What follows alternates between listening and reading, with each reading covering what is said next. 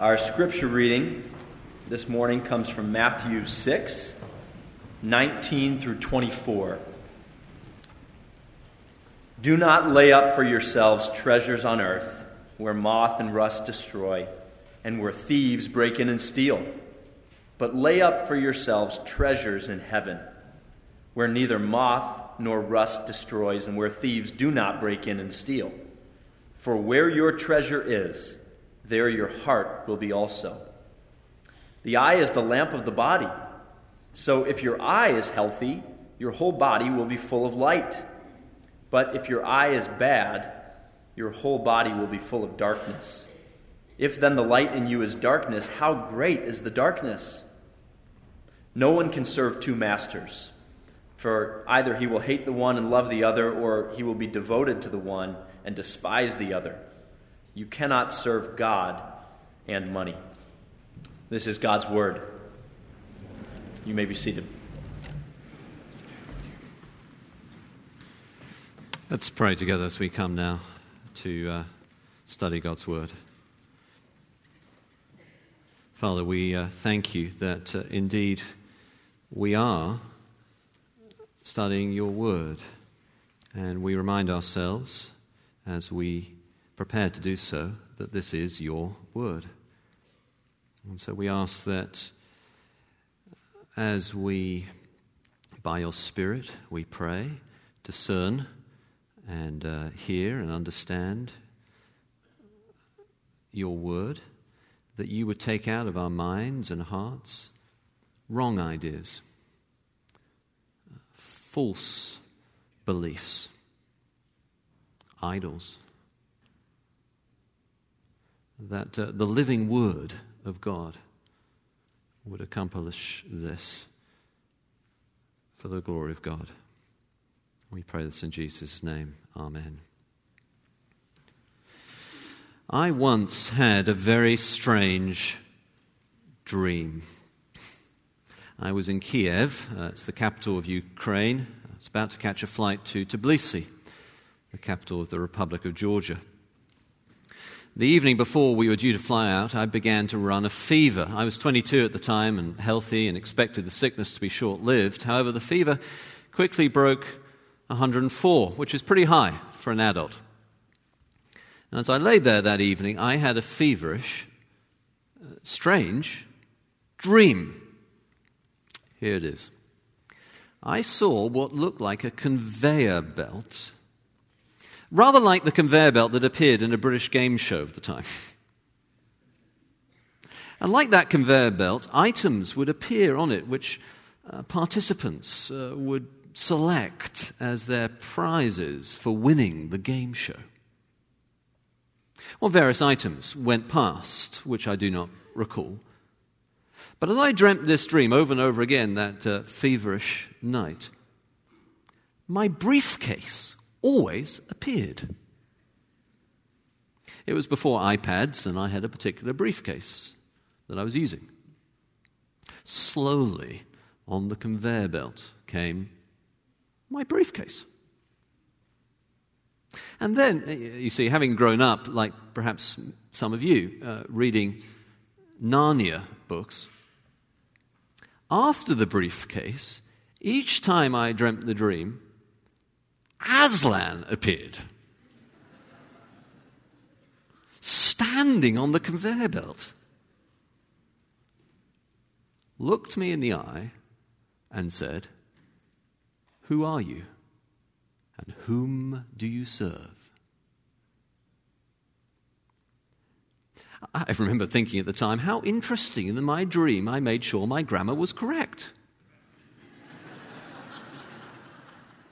Not who do you serve, but whom do you serve? The wonders of a Cambridge education even appearing in the midst of 144-degree fever. Well, this question was repeated exactly at the same time, each time I dreamt the dream that night. And each time I answered the same way. I am Josh, and I serve the living Lord. I was reminded of that dream as I read this passage, for in essence, it is the heart of what Jesus is saying. Who are you? Whom do you serve? See, Jesus is presenting us with a choice. There's no middle ground. We either serve God or we serve things, possessions, money, stuff. And in this passage, he gives us 3 very good reasons why we should serve God. And each of them actually underline the sort of theme that runs through it, which is that serving God is to treasure what is really most treasurable, the best. Well, here's the first reason. You'll see it in verses 19 and 20. Jesus says this, "Do not lay up for yourselves treasures on earth, where moth and rust destroy, and where thieves break in and steal. But lay up for yourselves treasures in heaven, where neither moth nor rust destroys, and where thieves do not break in and steal." Jesus is saying that stuff, things, possessions, money, is a risky treasure. God is a safe treasure. Now, I want you to notice that here Jesus is not speaking against selfishness. We're all aware that selfishness is not a good thing, but Jesus here is not addressing that issue. For each of the 2 options he presents are indeed for ourselves. Do not lay up treasures for yourselves on earth, but lay up for yourselves treasures in heaven. So Jesus is telling us what truly is best for yourself. What is truly most treasurable for the self.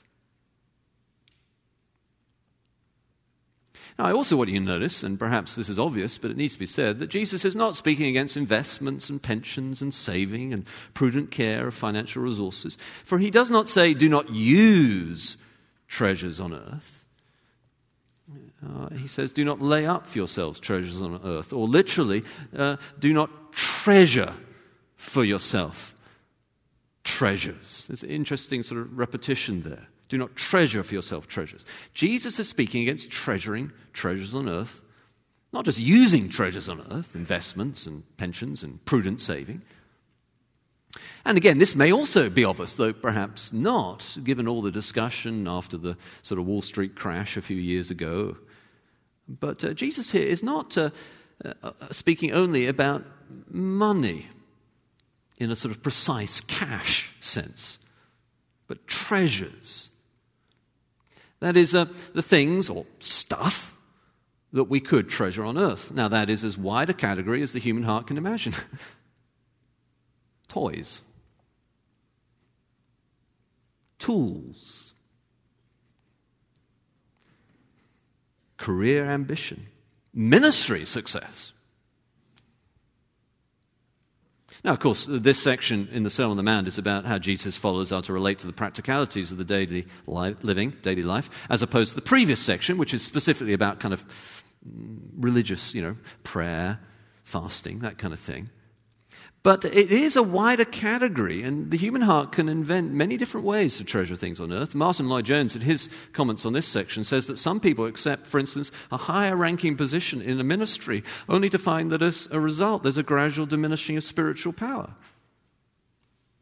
Well, whatever it is, whatever kind of treasure, we know it because we treasure it. Your treasure is what you treasure. Now, again, this may be obvious, but we have to be clear in our understanding. Jesus is not speaking against enjoying treasures, enjoying things. Jesus does not say, do not enjoy life on earth, be really miserable. Don't you know you're my follower? Got to be miserable. He doesn't say, don't enjoy food. I want you to eat food that has no taste in it, and anything pleasurable is not my will for you. Doesn't say that. He doesn't say don't enjoy culture or music or art or whatever it is that you might find enjoyable here. For instance, later in the Bible, Paul tells Timothy, everything created by God is good and nothing is to be rejected if it is received with thanksgiving. And it's one of the key distinctives, Timothy says, between a true teacher of the Bible and a false teacher.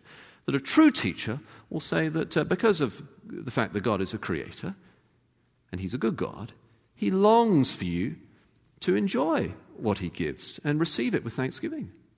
Whereas false teachers will try to make you reject all these things and become sort of depressive and narrow and negative about life here.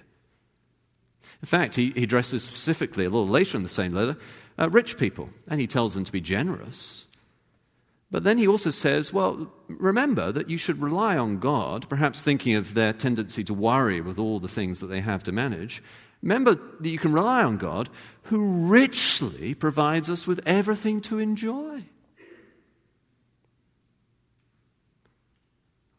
So the kind of God we worship, brothers and sisters, is a God who provides us things to enjoy. And the Bible tells us to thank him for that. Now, we're not to treasure treasures on earth, but instead treasure treasures in heaven. How do we do that? I mean, you cannot literally send God a check, can you? Or, literally put money in the bank of heaven. Literally. What does it mean? Well, here are some ideas, and again, there's a theme that I think runs through it about how you do it, and you, as you listen, will discern that. So to lay up treasures in heaven is to so invest in this life that it pays dividends in the next life. So, for instance, giving money to church or mission or evangelism is storing up treasures in heaven if it's part of God's work, God's kingdom. Why? Well, telling someone about Jesus so that they might go to heaven is storing up treasure in heaven, for they then will be in heaven, you see. Or developing our own spiritual maturity is storing up treasure in heaven. Of course, Jesus is not teaching, again, maybe this is obvious, but we need to correct a possible misunderstanding. Jesus is not teaching that we can earn our way to heaven by storing up treasures there. He's talking about the expression of a heart. So he says, where your treasure is, there your heart will be also. So it's about a faith commitment, but if our real faith commitment is in God and in heaven, then we'll express that by treasuring treasures in God and in heaven. Again, what does it mean to do so? Well, here are some other examples. And again, you'll get the theme that runs through them, I think, by the end. Treasuring treasures in heaven is using your opportunities, your resources, your gifts, in such a way that they pay eternal interest, dividends. For instance, a car doesn't last forever, whatever the commercials may tell you. But if you use a car to take someone to hear about Jesus and they're converted, that person you have invested in forever. Words just written on a paper, they can rot or be deleted on a computer, forgotten. But the Word of God is eternal. And as we explain that Word and point people to Jesus, we are investing in people who, if they trust in Jesus, live forever and to enjoy Him in glory in heaven. So to take our treasures and treasure them in heaven then here's the theme, is to use our treasures, money, personality, gifts, resources, and invest them in God's work in people following Jesus. That will last forever because they will last forever. The church is an eternal institution.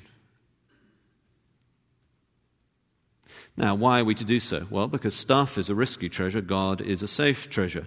Moth and rust destroys, thieves break in and steal. That does not happen in heaven. Neither moth nor rust destroys. Thieves do not break in and steal. Now, of course, in the ancient world, this perhaps happened more frequently than today. Moths more regularly destroyed clothes then. Rats and mice more frequently ate grain. Thieves more commonly broke into homes. And now, you may think, we are better at protecting ourselves with burglar alarms and pesticides and rust-proof paint. But we're still vulnerable, aren't we, to economic slumps and inflation or deflation or whatever is going to happen to the economy next. And even if you manage to read the market right, and even if you manage to use the correct basement sealer to protect your possessions against the latest flood, you cannot take it with you.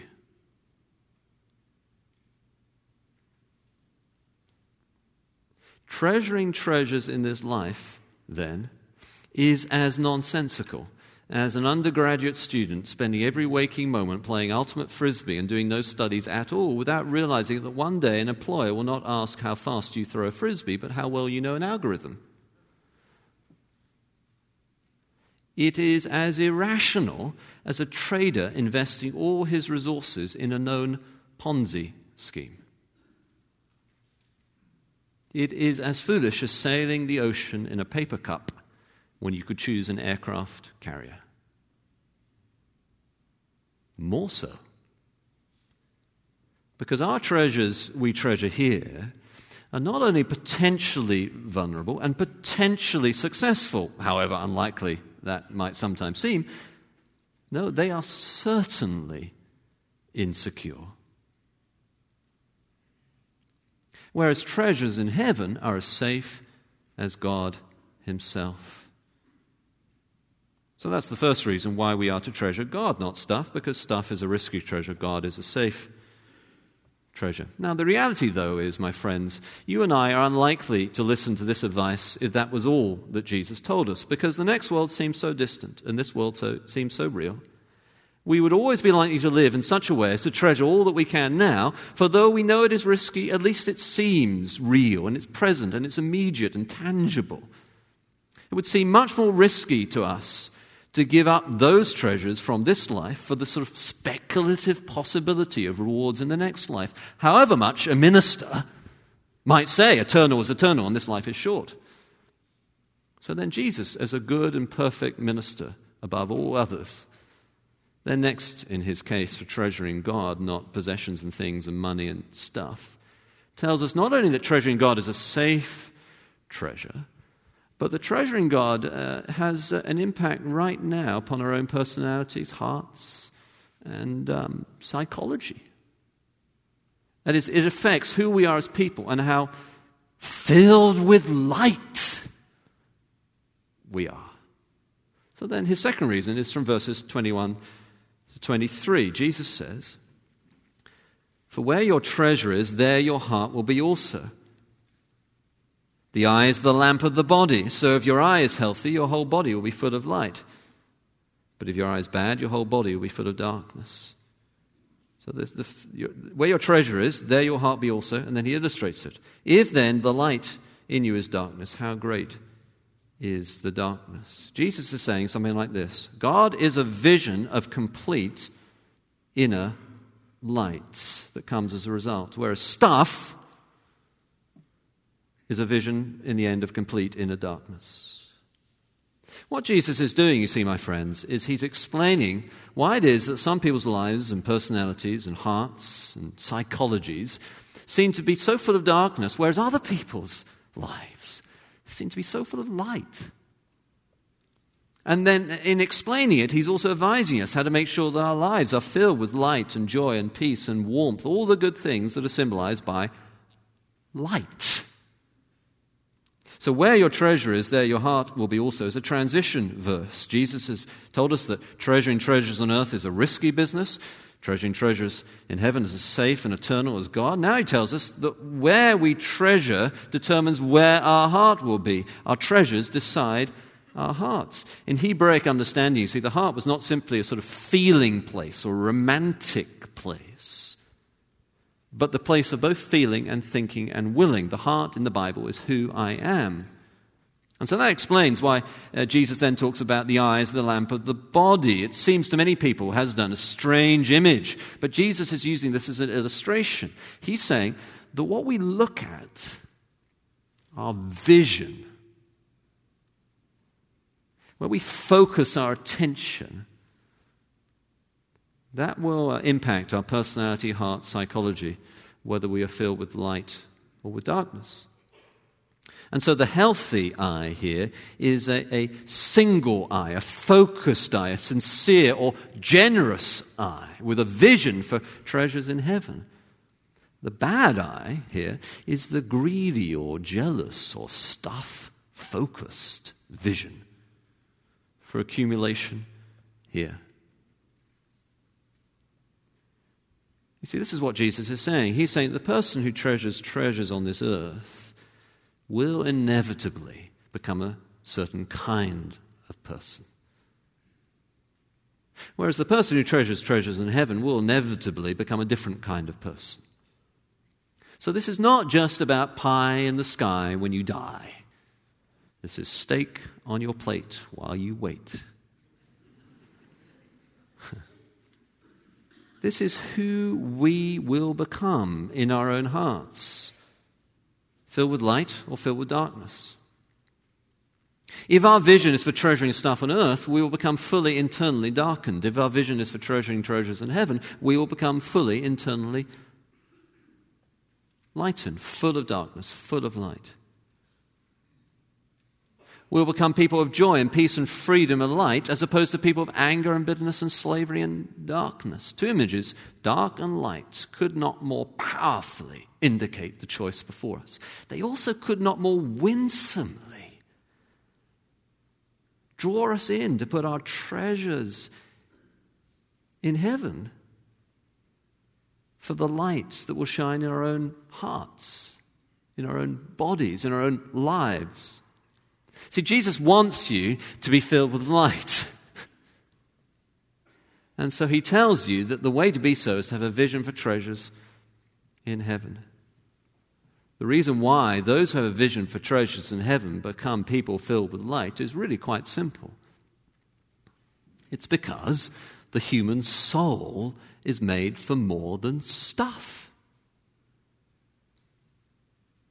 Trying to satisfy yourself with things on earth, cars, houses, airplanes, money, ambition, career, is like trying to satisfy a dolphin in a bathtub. A dolphin was made to swim freely with bountiful space around it, enjoying the satisfaction of using its supple muscles to move vigorously through the sea. A person is made for God. You are made to explore the infinite majesty and beauty of the divine person. Now, trying to satisfy your human soul with a new car is like trying to satisfy a ravenous lion with a frozen beef burger. You are made for life in the raw. You are made for God himself with all his thrilling, dangerous light. Not for the created things, but for the Creator. Not for temporary minor pleasures, but for eternal pleasures. Your soul, if focused upon treasures on earth, will inevitably become gradually more and more disappointed and disillusioned. There is no other possibility any more than a dolphin in a bathtub could feel happy.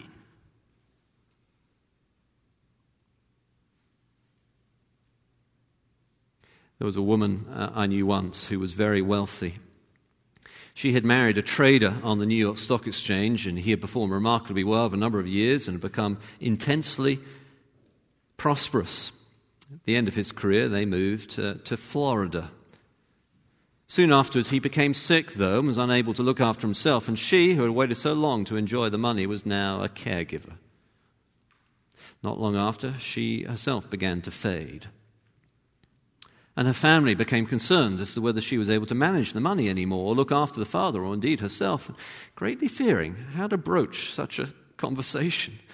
In the end, the management of the estate was mentioned. As soon as the word money was spoke, this now old and sick woman looked up, and her face twisted into a scowl. And the intonation of her voice changed, and she said, "It's my money."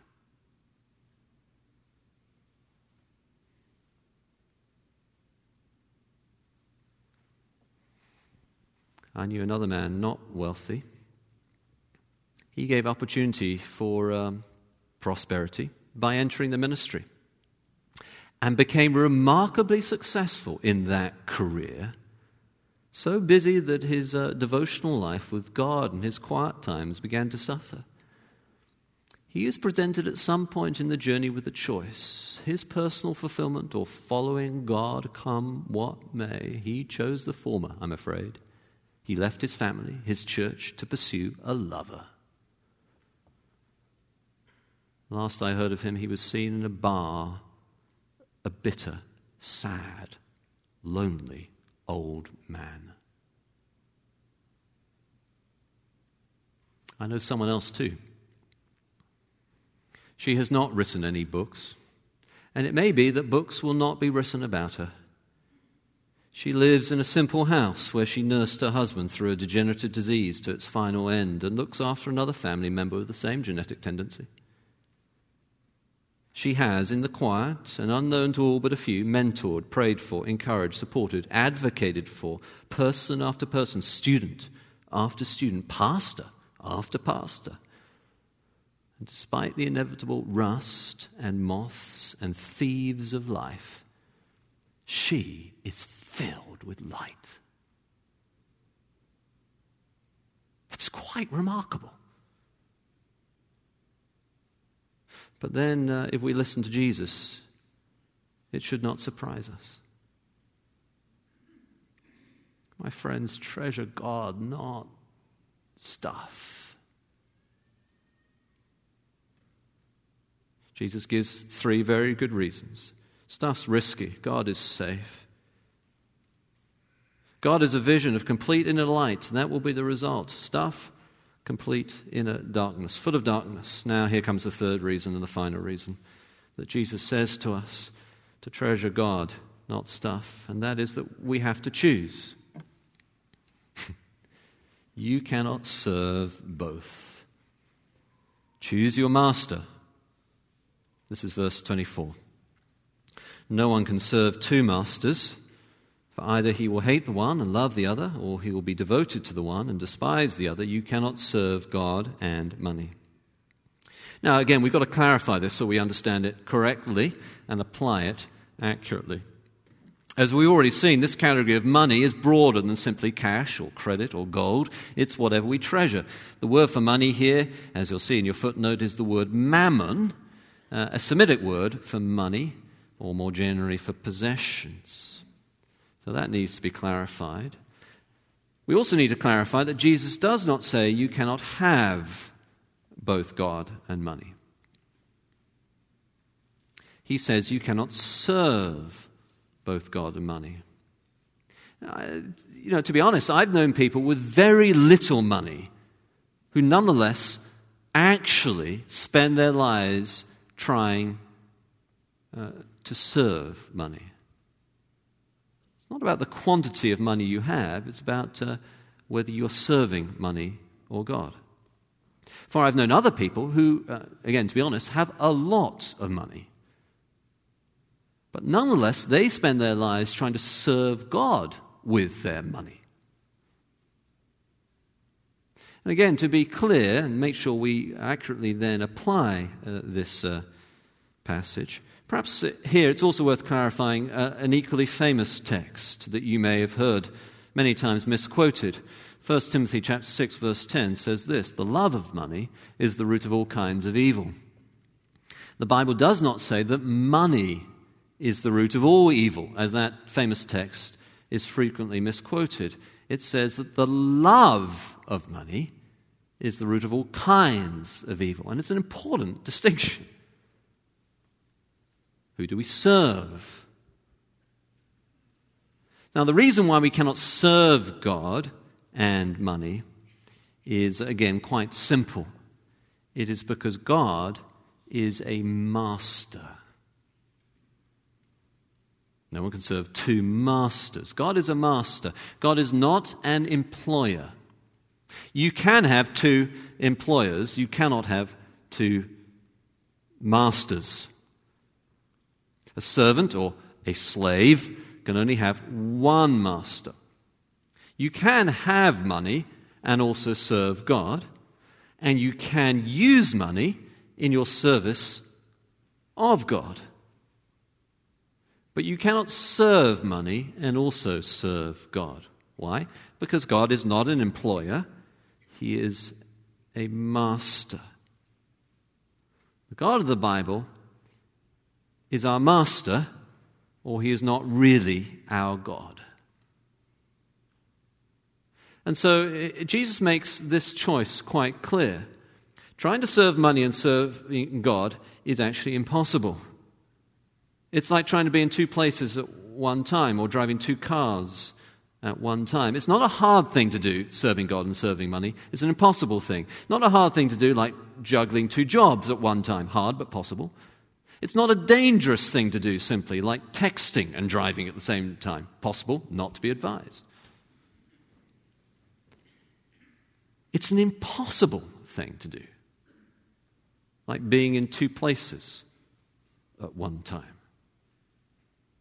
Now, people then would have understood this. By the nature of the master-slave relationship in the ancient world, they would have understood that it's impossible to serve two masters. See, my friends, the God of the Bible is God. He's not seeking people to hire, or friends to accumulate, or fans to follow, or supporters to cheer him along. He's looking for servants. His service is perfect freedom. In fact, his service alone is perfect freedom.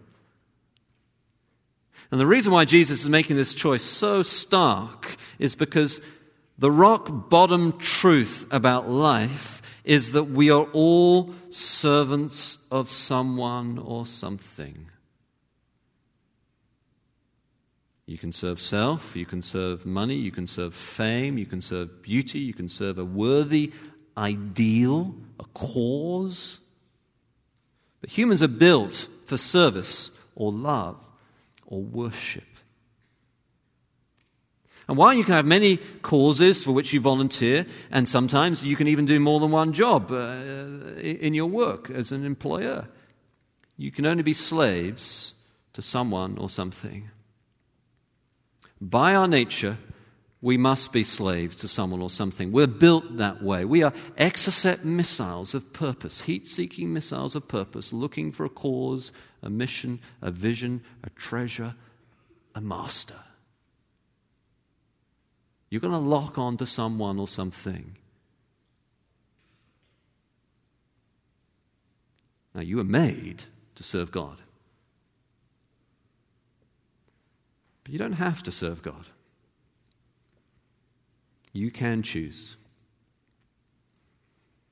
In fact, according to Jesus and many other parts of the Bible, you must choose. Joshua says, choose this day who you will serve. Now, of course, God is sovereign, and he's sovereign even over our choices. But you still have to actually choose yourself, even though God is somehow sovereign over that. And that'd be another whole conversation we could have another week. But you still have to choose. Sometimes people think that they can have both. They can hedge their bets with treasuring treasures a little bit here and treasuring God a little bit there, and perhaps have them both together combined in some way. But that's not who God is. It's not who we are. God is God. And he will not be satisfied with someone pretending to serve him, but really serving someone or something else, any more than a girlfriend is likely to become a fiancé if the proposal is that she's quite loved along with one or two other people as well.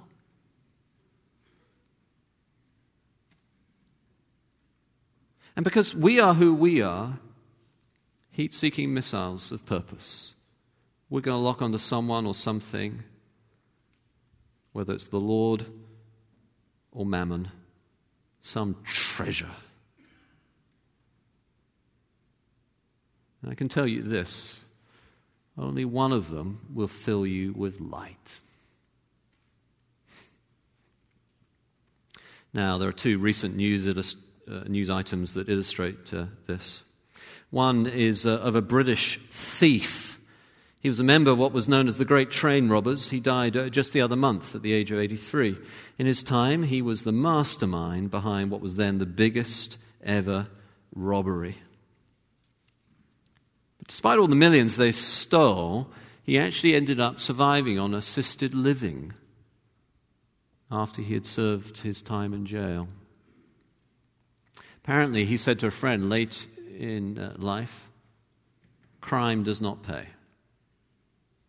Well, that is certainly true, but we might add, serving money does not pay. Does not pay.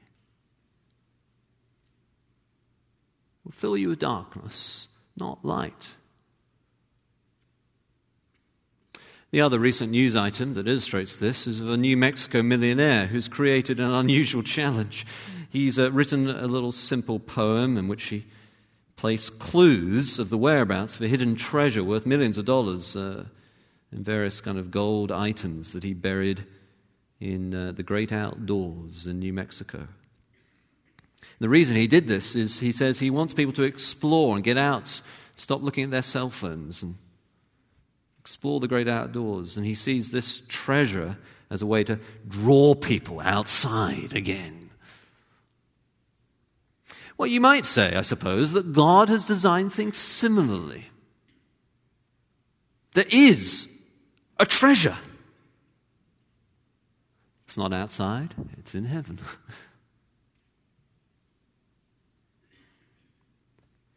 In Matthew's Gospel, the word heaven is used as a sort of respectful replacement for the divine name. The treasure is God.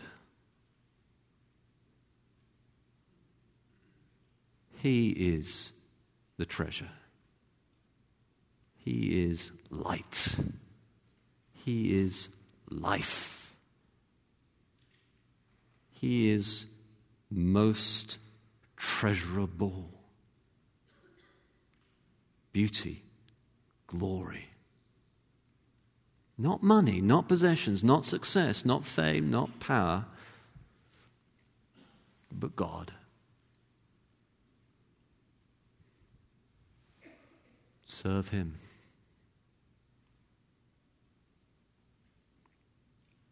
Let's pray together.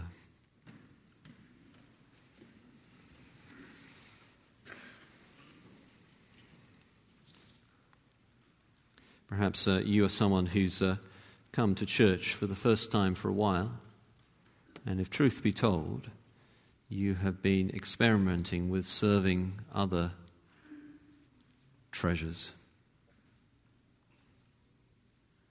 Would you right now choose to serve God?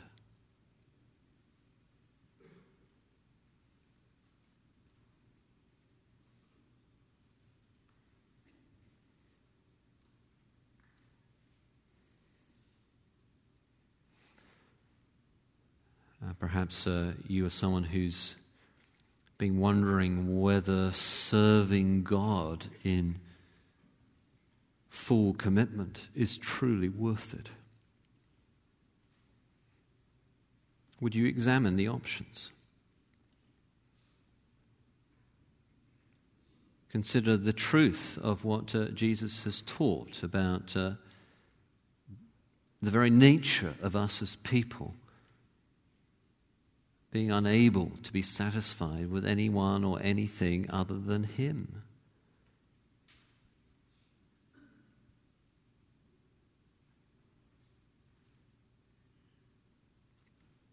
Would you see that light?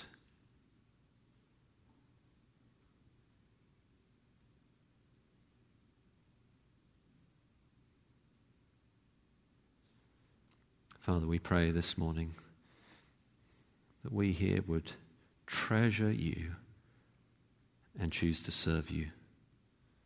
In the name of Jesus, amen.